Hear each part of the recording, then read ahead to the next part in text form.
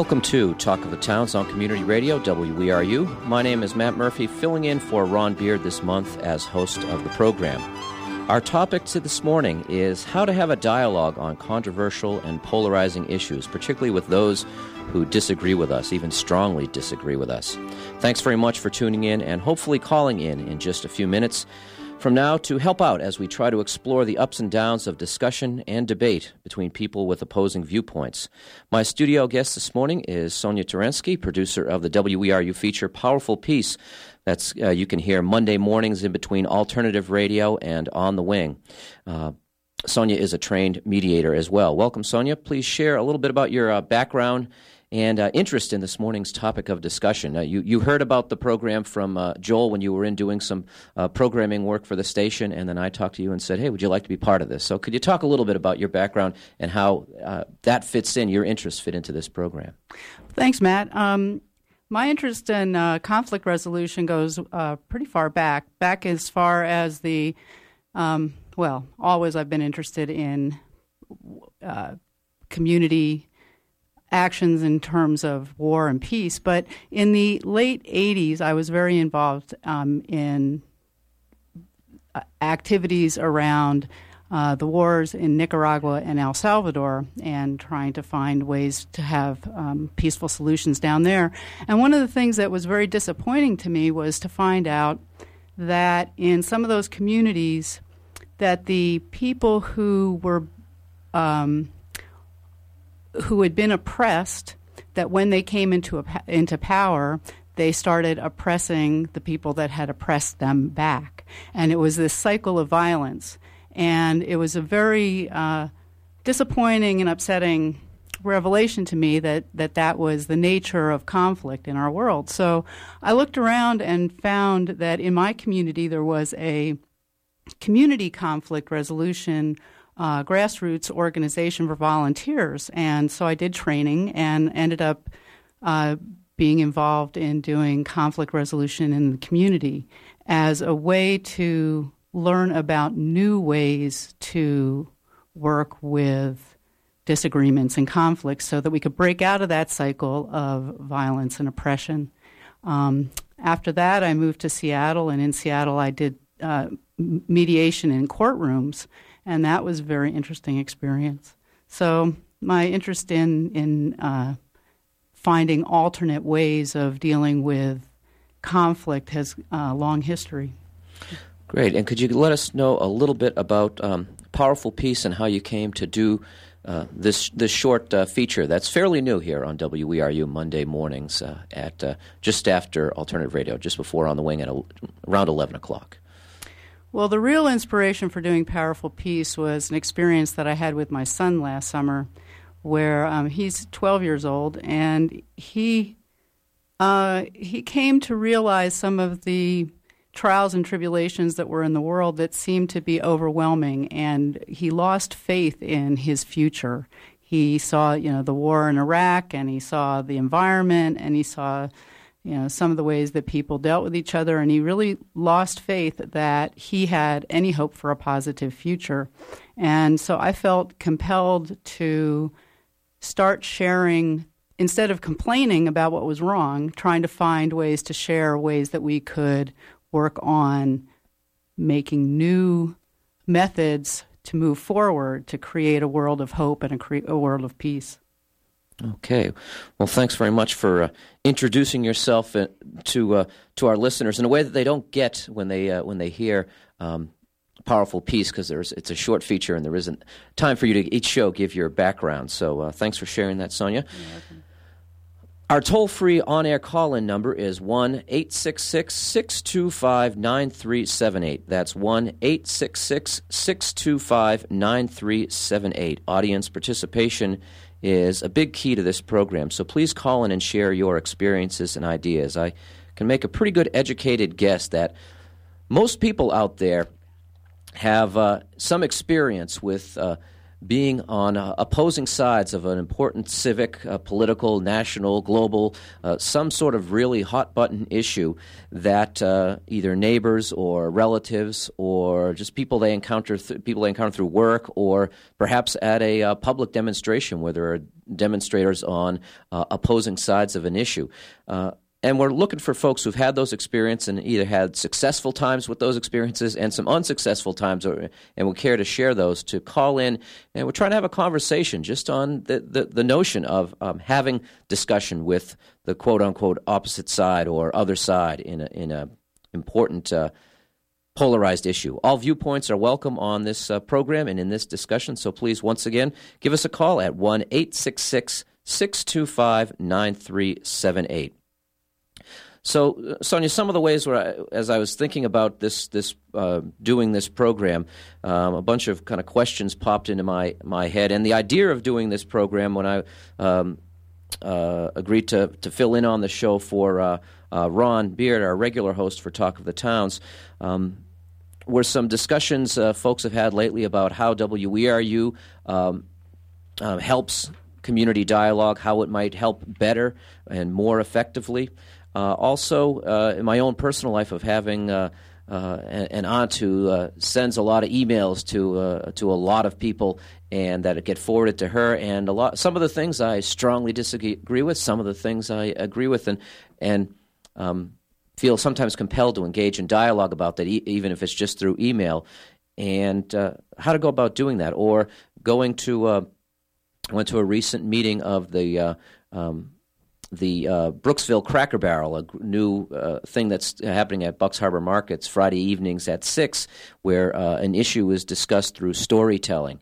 And so thinking about how we communicate on these things, and then having the same frustrations that most people have if they have strong feelings about an issue when they encounter those with the opposite viewpoint.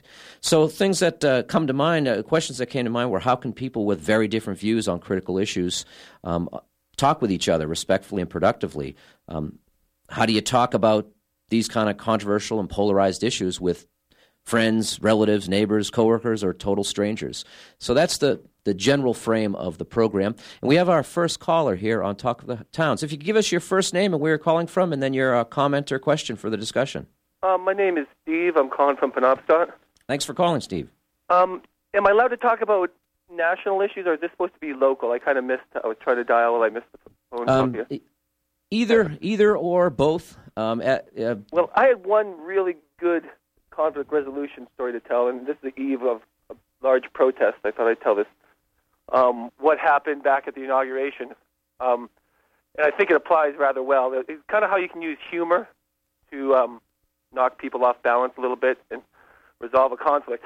When I was down there, I was on Pennsylvania Avenue, and I had this theory that if I wore a cape and kind of looked kind of silly, I might be able to resolve conflict that way. So I kept, just for a few protests, I kept my cape in my bag, and nothing happened, or I didn't find the right opportunity. But during the inauguration, I go in and I notice a hot spot, kids dressed in black, putting on their hoods and looking really scary, and then there's the police with all the shields and so forth, looking really scary. And they were closing in on each other, ready to start, like, bashing heads. And I said, this looks like a job for a super chicken. And I went down and put my cape on, put my Al Sharpton running suit on, and stood in between there. And neither side knew what to do. Both sides started looking at their feet, started shuffling around. They didn't know how to deal with that. And the conflict resolved itself, and there was no clash in that particular instance.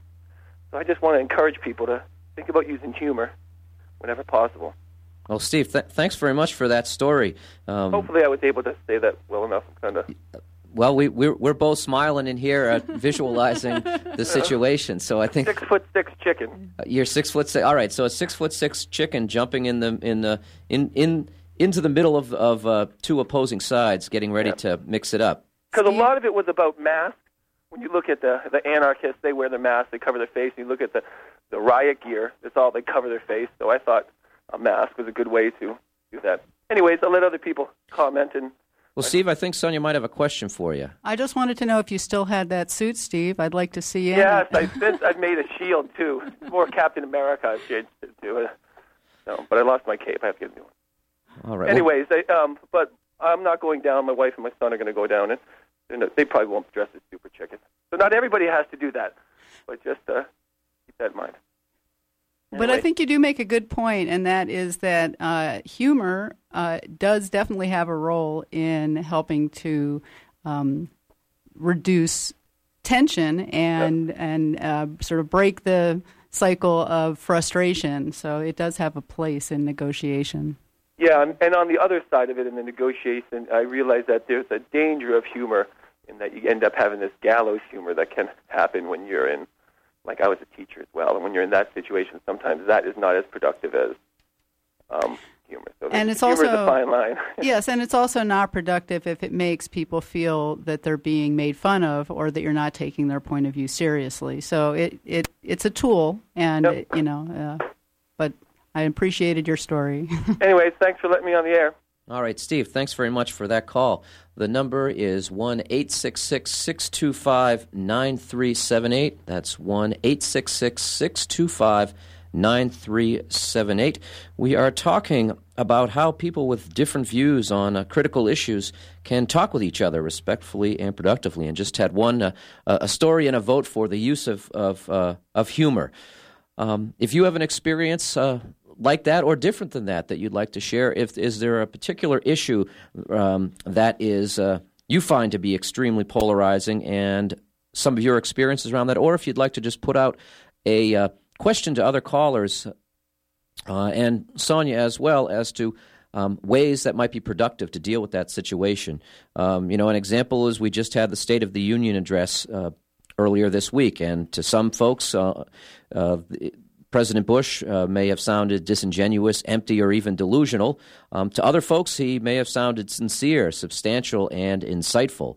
How do you talk to someone who is on the other side of that dichotomy, or somewhere along the range in there that you may know, and you have profoundly different views of what the president had to say and the plans involved in what he had to say? We've got another caller, so let's go right to them. Welcome to Talk of the Towns.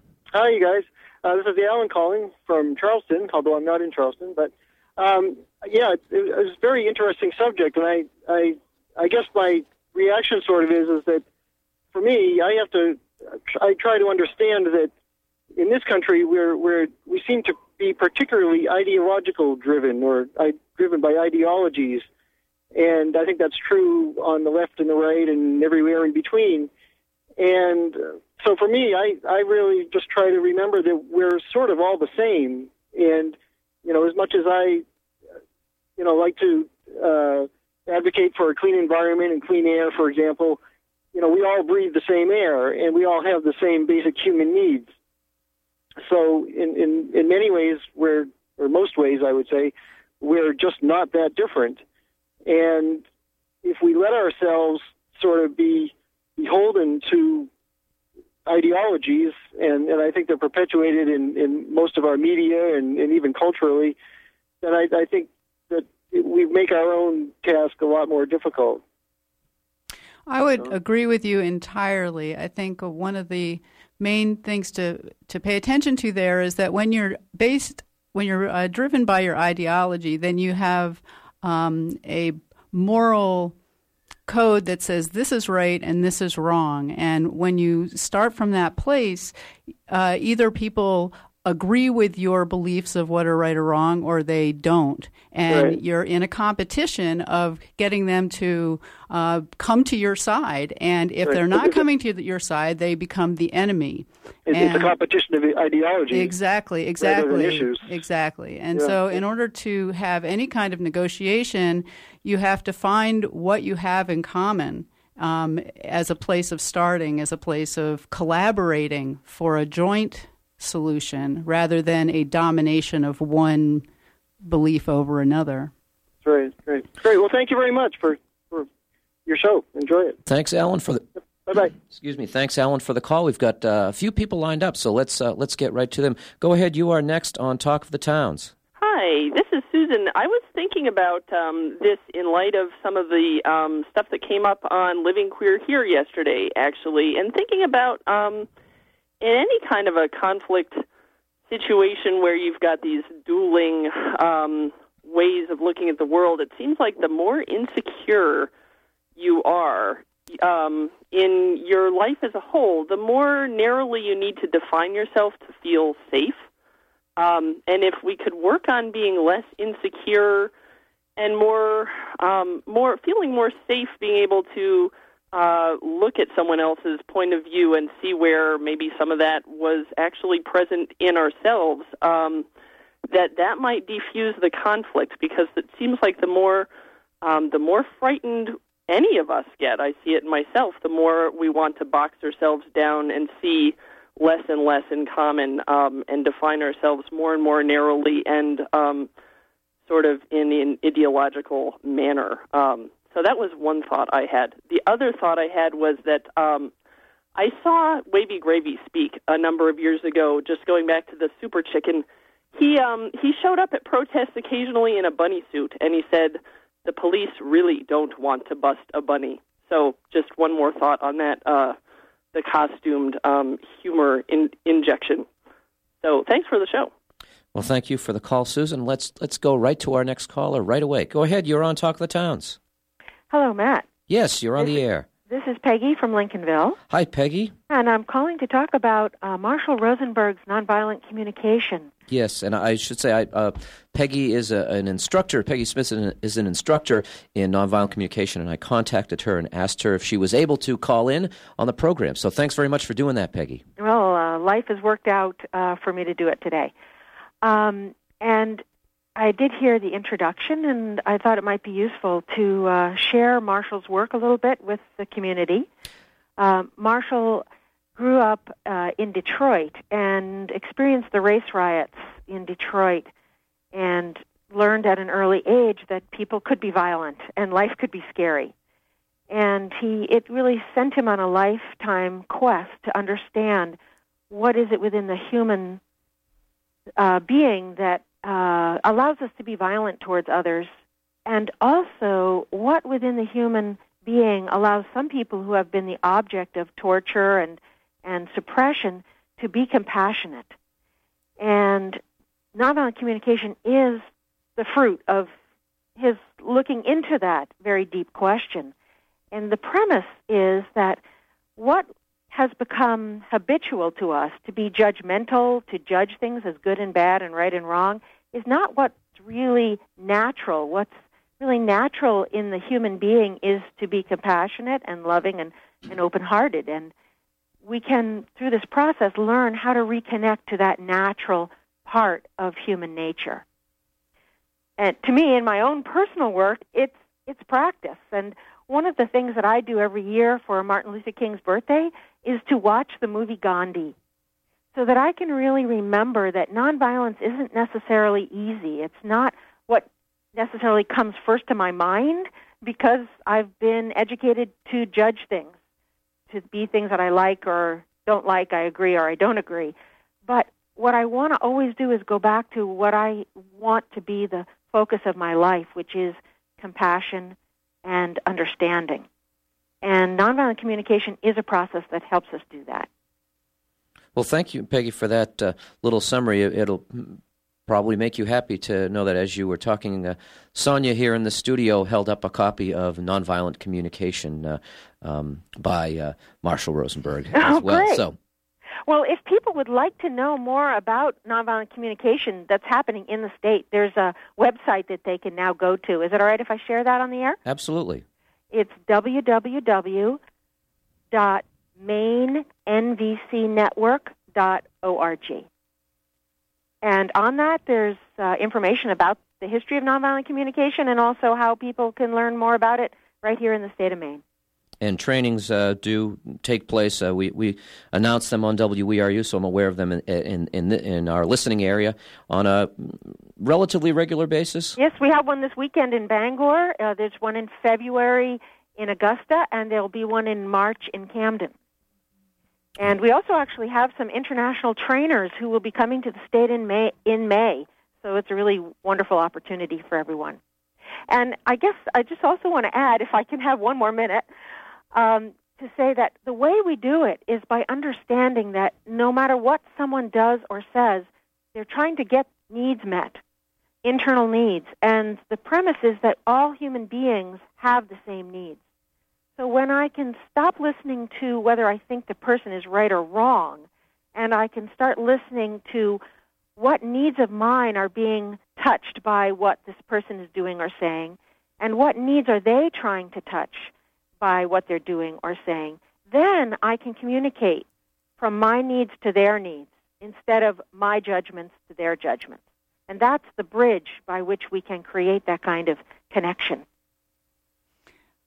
Thank you, Peggy. I am a big fan of Marshall Rosenberg's work, and while you were talking, it reminded me that our culture, not just in the United States, but in the world, we have for millennium practiced war tactics. Yeah. And we don't have the skills of peace tactics. These are new skills to us, and we need to practice them. And so we're not going to be good at them right away. And we have to reach out and learn, look for opportunities to practice them and give each other a lot of support and a lot of leeway and allow ourselves to practice these new techniques that are coming to the forefront that do have a lot of hope and are a gift to our future. Absolutely. And, the program isn't long enough for me to tell stories about all the ways that I am not successful in my daily life in integrating these. But as you said, by developing community with people who can compassionately support me, and that other times I can compassionately support them, we learn how to strengthen those skills so they become our habits instead of our new practices. And that's one of my hopes for the state of Maine, and that's why I'm trying to bring more of this work to the state. Thank you. So thank you for what you're doing, and I look forward to maybe working with you someday. I'd like that. Wonderful. All right. Well, Peggy, thanks very much for calling in. Have a great day. You too. Peggy Smith from Lincolnville, one of the an educator in nonviolent communication in this area. We've got another caller, so let's get right to them now. You are next on Talk of the Towns. Thanks for waiting. Hi, it's Gray from Hancock. Hi, Gray. Calling up with a little bit of I'm going to add a little bit to the conversation. I've heard a lot about people, about nonviolence and conflict resolution and stuff, but nobody's really come down and actually defined or qualitatively described communication yet. And you want to take a stab at it? Well, I just would like to throw some ideas out there. First of all, sure. Conflict is a form of communication, and people, unlike I have to disagree a small amount with the previous caller. I don't think that you can say that the predominantly natural nature of human beings is to be kind and loving and communicative. I don't think that's biologically or historically true, actually. And I think conflict has been used by people to develop themselves. People isolate themselves into groups naturally to forward their own plans, develop their own civilization, and indeed, isolation has been one of the greatest spurs to cultural development all over the world. Isolated societies develop their own ways of going and don't get dragged along with some larger society, and that promotes diversity. And we at least, I hear a lot of talk from the listeners of ERU about how great diversity is. Well, you can't have diversity without some kind of isolation and non-communication with people who you perceive as different. So there's a lot of issues here about communication that are not black and white, and there's good and bad aspects to it all. And while peace and getting along together all of the time is a laudable goal, it's not the only way to go. And sometimes communication is done by managing conflict rather than ending it. and I, by conflict, I don't necessarily mean just violence, but I mean opposition, sort of. And I'd just like to hear your other callers or the person who's with you. I forget her name. So I'm sorry. Sonia. Talk about this aspect, that it's it's a very complex issue, and there's a lot of ways to look at it, and I just thought I'd put that out there as an advocate for a broader discussion. All right, great. Well, thanks very much, and you a little bit of the devil's advocate, if you will. Some questions that I had thought up as well, thinking about this program, are humans competitive so that polarization is inevitable? Is there some usefulness to it? Which is more important, competition or cooperation? Is persuasion more important than understanding, or are they in balance? Sonia. Well, I think you bring up some really great points, and I'm glad that you brought them up. And those are issues that I think about all the time. In terms of the idea of conflict, I do not believe that conflict is by nature bad. There are many examples of, if we had no conflict at all, if we had no differences, of no oppositions, that would rule out yin-yang, that would rule out night and day, that would rule out blue and red. We would just have the whole homogenized life of gray, and so, diversity is good, and diversity is something that I advocate for, and I agree with you that there is a very profound need to, you were talking in terms of the isolation of societies, but, there is a philosophical understanding of that in order to protect your individuality, you don't want to just give up all individuality to have a homogenized gray life. Having said that, if the understanding is how to find joint goals, like how to live in peace with each other, because I don't think that you need to have war. I don't think that war, I don't know that war is always natural. This is something I have to think about in myself all the time. I mean, I look at viruses, and they do grow to eat each other up. There is war in nature, so I wonder about that in humanity, but it is my hope that we will, through the growth of our civilization, develop better ways to accommodate each other and accommodate the diversities rather than needing to obliterate the things that are other. So I'm mumbling now, but these are very important issues that you bring up, and I'm glad you brought them up. Well, and we do have two more callers, so let's get to them and see what they'd like to add to the conversation. You're next on Talk of the Towns. Great. This is Fred in St. George. Thanks for calling, Fred. There was a wonderful presentation last night in Tennant Harbor, the town hall at Tennant Harbor. Sad to say, I don't have the name of it right in front of me.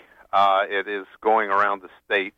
I believe it's University of Maine, and I don't know who else. If some caller might call in if they know the name of the organization that presented last night. And it was 5 case studies of consensus method of decision-making for community development and community planning. One of the primary things to stop sprawling and make good use of the land. And it was there are more 2 more presentations in this series coming up, and it was wonderful. And I'm sorry I didn't write down the name of the organization that is sponsoring it. It's a Maine organization, and so I recommend it very highly. So the issue of consensus, particularly, yes, absolutely, very very structured, formalized, very effective. Great. Great. Well, thanks very much, Fred, for adding that in. There's another group doing that does a lot of work with consensus. That's Resources Organized for Social Change, and they've got their the 12th annual Changing Maine gathering taking place tomorrow in Augusta at the Pine Tree State Arboretum, and the title this year is "The Great Transformation for Maine: Hope and Action in Hard Times." And Resource Organized for Social Change does a lot of work around consensus building as well, and that's taking. I don't know if consensus is not necessarily the main focus of the meeting tomorrow, but that's tomorrow, 8:30 to 4 at Pine Tree State Arboretum in Augusta. And so, if anybody online can go online and find out about these programs that maybe the university is doing out in the community about consensus building, certainly check it out and give us a call. And thank you very much. Thanks very much. Okay. One thing that is I'm being reminded of in these conversations that's really vital is that in terms of conflict resolution or consensus or negotiating, all of these words take for granted that you're trying to work it out with the other side, that there's a relationship there that you're trying to protect.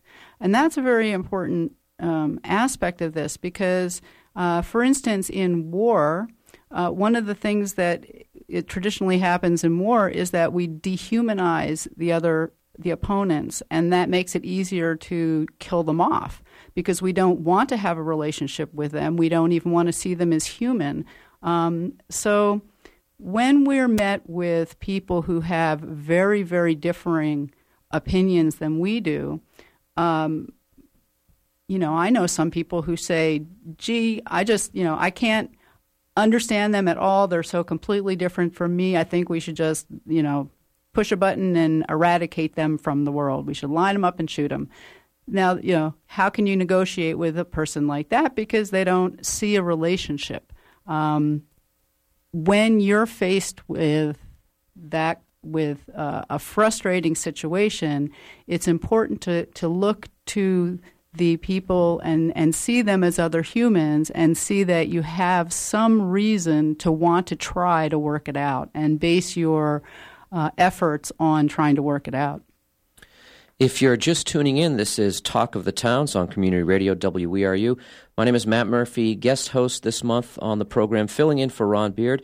Sonia Taransky is my guest in the studio. She is a producer here at WERU of a short feature called Powerful Peace, and a trained mediator and a student of nonviolent communication and other ways of understanding communication. And we're talking about how do you dialogue with folks on the other side of hot-button and polarizing political issues.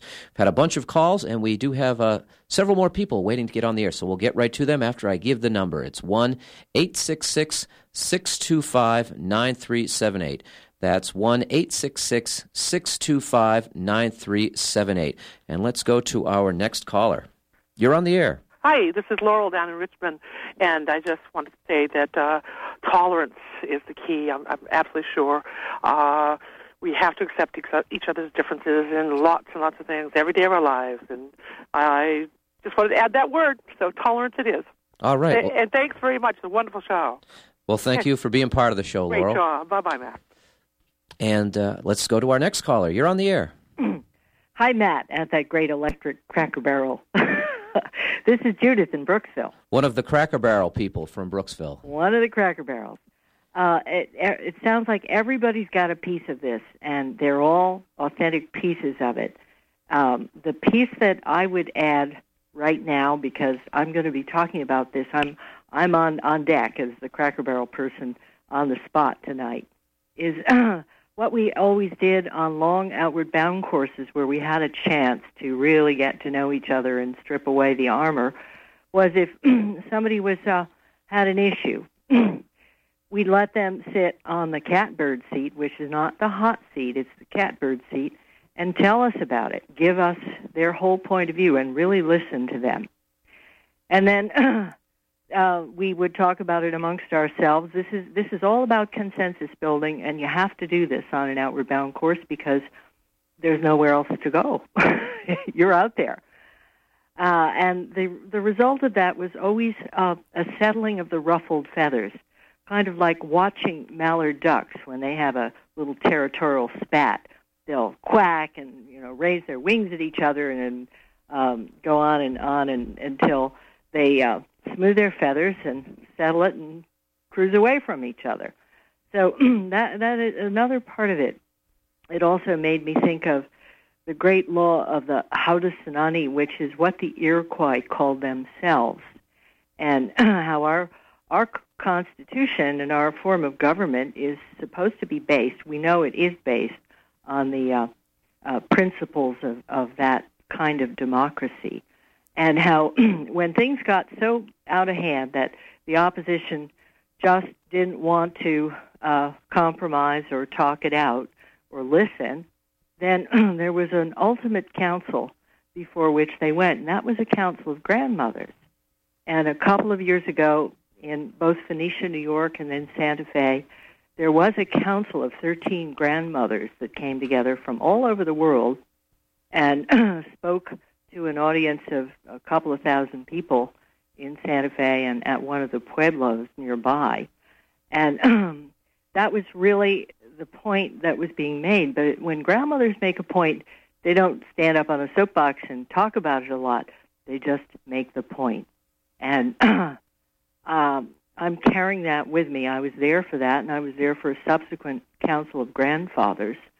And the message is essentially, it's time now to come together around one council fire and one path, that we all have many, many different perspectives, and they're all genuine, they're all valid. But we have a knothole to pull each other through, and that may be the metaphor for global warming, climate change, and these times, these very stormy and difficult times. So is it okay if I put in a plug for the Cracker Barrel tonight, Matt? By all means, and go right ahead, Judith. And then when we have 3 people waiting, so when you do that, after you do that, we'll move on to them if that's all right. I'll be quick. Great, thanks. Okay, so I was handed an anchor, a literal anchor, a big rusty old anchor by Walter Cronkite some years ago, and we laughed about it. It had to do with a sailing regatta and how I finished last. That's why I got the anchor. And I have finally understood what Uncle Walter was giving me. And I'm going to talk about that tonight at the Cracker Barrel. I'm leading a discussion. I'm not going to yammer on at length.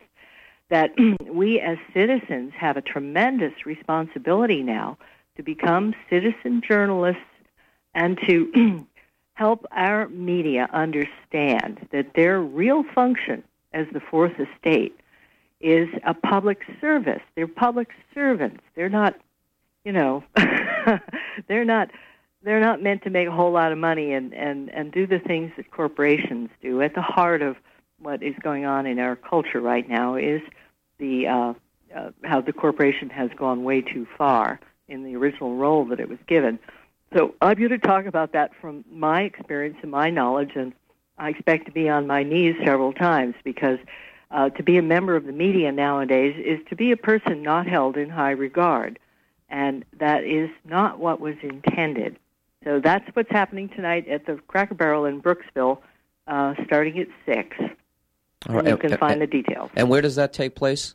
It takes place at the Bucks Harbor Community Market, which is right there in the heart of Brooksville. It's very easy to find, and if it's really cold, come indoors because it'll be hot and there'll be jalapeno pizzas. All right. Well, thanks very much, Judith. Thanks, Matt. Bye. All right, and let's we've got callers lined up, so let's get right to them. You are on Talk of the Towns. You're on the air. Yes, I'm Peter Tabor in Searsport, Maine. Thanks for calling, Peter. Thank you. I think the general thrust of this broad radio conversation is commendable, but except for one caller earlier on, there seems to be a sweetness and light about it that ignores certain realities about life, and that is that sometimes conflict, and perhaps even violent conflict, is necessary and may even be a moral obligation and a virtue, and to retreat into trying to understand how your opponent feels is cowardice and dereliction of moral duty. And I'll throw out perhaps the most obvious one that everyone, at least on the surface, in a civilized society agrees Adolf Hitler and the whole Nazi adventure to take over the world was morally abhorrent and hideous. How does one try to understand, or why does one even want to understand under the circumstances where those who supported Hitler's programs of genocide are coming from? And perhaps let's go on a more individual level. How do you deal with someone who is monstering somebody else? Say a pederast or someone who is beating their spouse. And finally, I'd like to say a little something about this whole issue of consensus. Consensus can be a very good thing, but it can also be used in a very manipulative way to essentially the people operating a process of consensus can have their own agenda, and they can use it in a very morally manipulative way to get something selfish and dishonest across. And I want to give a very specific example. The issue of Sears Island. I don't know if many people, how much people know about Sears Island, but very, very briefly, in a nutshell, it's something of a treasure. It's a 941-acre island in my hometown of Searsport. It's totally wild and undeveloped, and the state has for many years been trying to put what I would argue, and many people would argue, a totally needless cargo port on the island. Environmental groups represented by the Sierra Club and a couple of the land trusts have been saying, oh, nothing can be developed out there.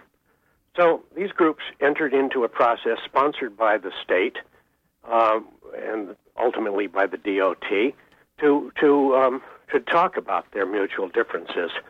And when the whole process of consensus was done, it turns out that the environmentalists, so-called, had signed on to something where they would agree to split up the island, allow the state to destroy, essentially end up destroying the whole island, but effectively, but in any case, for the record, destroy only 300 out of 941 acres, as long as the environmentalists had the opportunity to build in educational centers and parking lots and all kinds of infrastructure to build their own personal empires. And that was what came out of consensus. So a very ugly example of where consensus can lead if people don't keep their moral head screwed on straight. Now, I'll get off the line now and let someone else speak. Well, Peter, thanks very much for the call and those points and thoughts. Sonia, you had something in response to Peter's comments. Yes, well, again, thank you for bringing that up, because you're absolutely correct in pointing to, what do you do when you do have a Hitler? These are huge questions. Again, I'd like to say that we are new at the practices of peace, and we don't yet have a fully sophisticated quiver of tools of how to deal with everything. Having said that, Doug Allen, who is a professor up at UMaine and is an expert on Gandhi, is quick to point out that even Gandhi said that there were times when the use of violence was deemed necessary, but that was only after every other means of trying to approach the problem was met. When I was a young girl and I was taking a civics class, I read a book by Barry Goldwater on something to do with American history, and I completely disagreed with his point of view, but I realized when I read that book that that point of view made sense to him, and he had a whole lineage of belief and knowledge behind why he was doing what he was doing, and that in order for me to even begin to talk to him, I had to understand the whys and the wheres of why he thought what he thought, and I couldn't just jump in the middle and try to negotiate without having some understanding of his background and trying to give him some understanding of my own. As I said, we're still learning these ways of negotiation. Well, let's see what some other folks have to say about this matter, because we apparently do have a few people waiting. So let's get right to them. You are next on Talk of the Towns. Good morning, Lindy in Southwest Harbor. Thanks for calling, Lindy. Part of the healing modality of your program is just the impeccable way you both are able to listen. It's wonderful, and I really appreciate that, because I think that's... are you getting an echo? I have my radio on. Yes, it's your radio. Yep. Okay, I'll turn it off. Thank you. Part of the on the kitchen. Part of the problem is that we do need to listen to each other, and that doesn't happen often. I'm walking to the radio now. Doesn't happen very often, and I heard Grace say that we're not all naturally born peaceful people, and I think a lot of that is due to patriarchy. Which, as soon as you mention patriarchy, everybody accuses you of being a radical feminist Nazi, but I've stepped way back from the peace movement because of there is no peace even in the peace movement.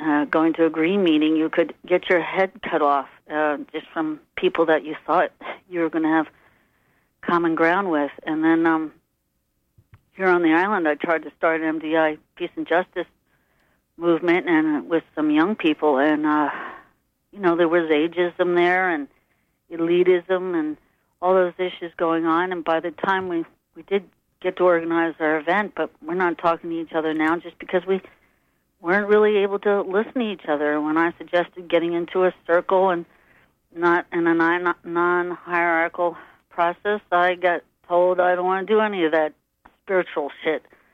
So I'm even laughing now because as that one woman who called in about the Cracker Barrel was so beautiful and so articulate, and I was just getting all fluffy and feathered up listening to it. I'm thinking of some of the people who think that that's spiritual shit.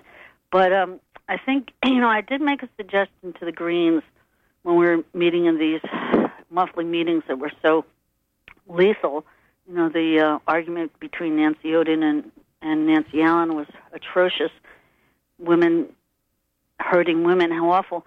I suggested us having a forum where we all came together and talked about racism, sexism, and homophobia, because those are, in my mind, are really the issues that divide us. And then from there we could find common ground. Maybe talk about how we were raised, and through those experiences, personal experiences, come together in a common ground. And but you can't talk about love to a lot of people.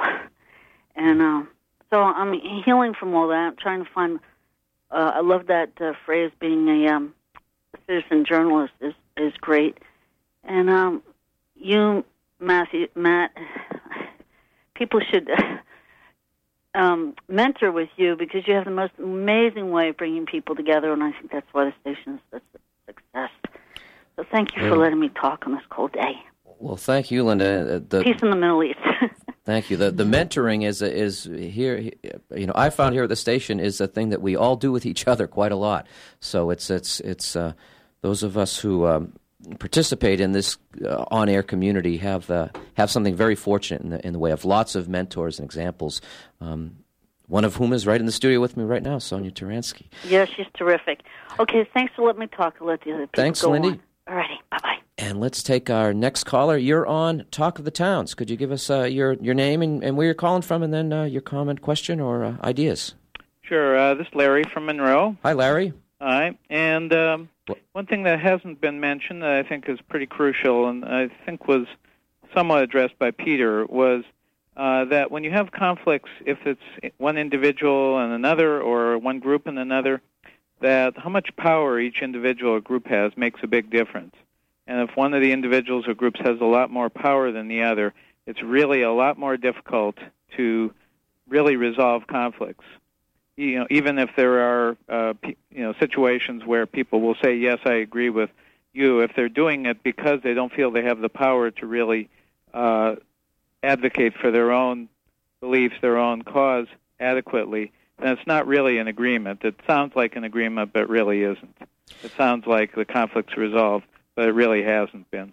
So that reminds me, touches a little on what Susan said, one of our first callers, about insecurity and fear, sometimes making one, I'm paraphrasing, but more aggressive and not as good at listening because of that fear. But the other side of it can be capitulation because of fear or a power imbalance. Yeah, I'm not sure which one is where the fear is, but yeah, I'm sure that's part of it. And then one other thought is concerning, I work with some groups around consensus. I work with Resources for Organizing and Social Change, which you mentioned earlier. And my experience is that, first of all, any decision-making process can be manipulated, whether it's consensus or anything else. Consensus, when it's with people that are approximate, all feel they have a certain power and ability to influence the group that they're working with, it works very well.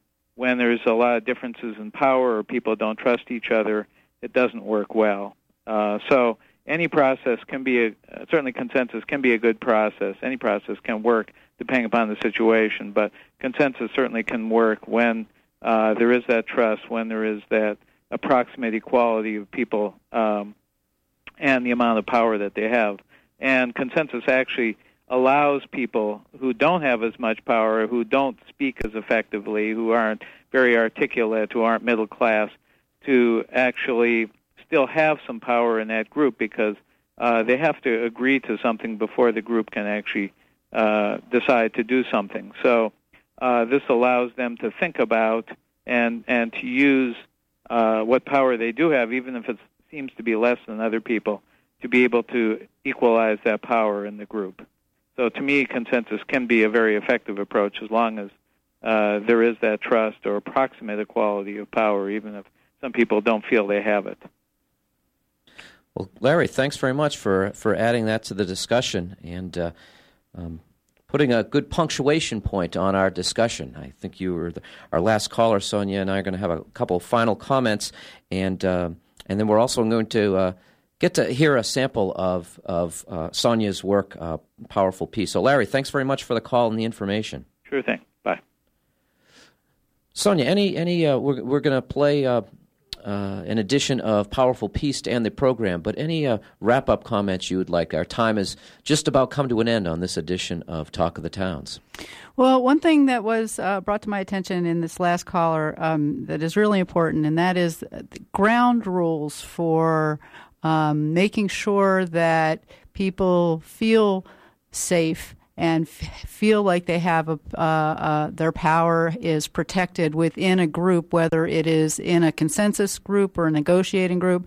When you start off with talking about what those differentials are and where people stand, it goes a long way to creating the trust that enables the negotiation to happen.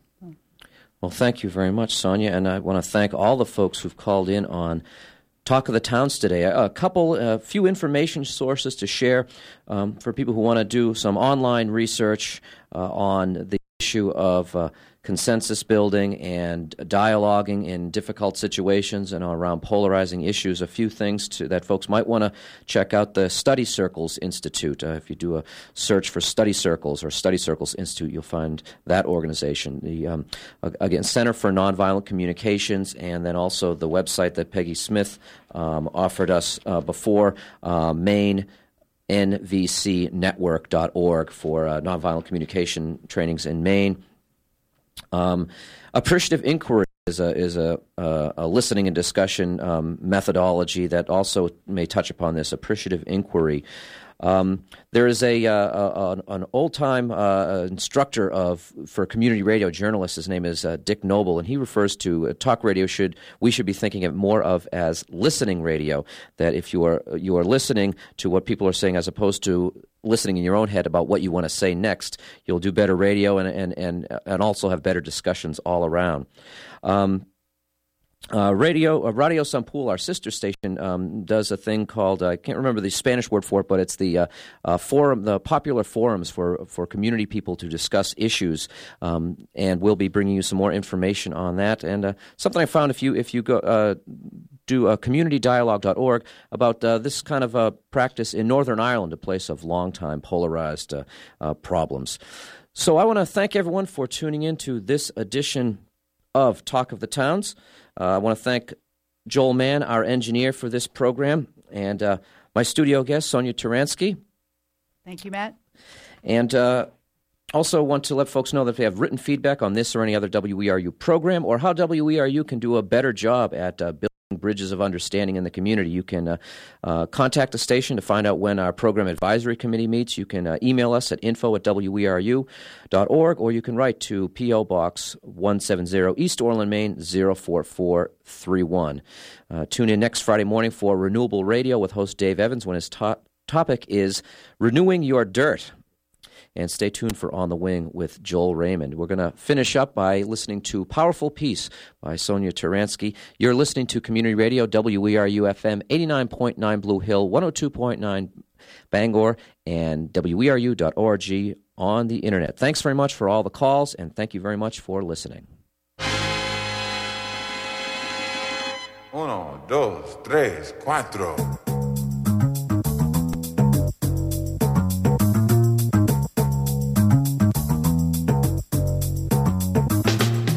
Welcome to Powerful Peace, providing you with empowering pieces of information that you can use to create a peaceful and powerful world. Today we will turn to martial arts expert Thomas Crum. In his book called The Magic of Conflict, Crum points out that we need to change the way we look at conflict. He says that what we think of as conflict is no more than two energies coming together. His point is that we have a choice as to what happens when those two energies meet. They can either collide or they can dance. Crum says conflict is natural, neither positive or negative, it just is. And he says it's not whether you have conflict in your life, it's what you do with that conflict that makes a difference. Most importantly, Thomas Crum teaches that we don't have to think of conflict in terms of a contest where the goal is to win or lose. Learning, growing, and cooperating are the goals he teaches for resolving conflicts. This is Sonia Taransky wishing you the power to become the world you want to see. See you next week. If you have a favorite piece of empowering information to share, send an email to Powerful Peace, that's one word, all lowercase, at midmain.com. Sing with me, y'all. One word, we only got one word, that's all we got, one word, there's something's wrong with it.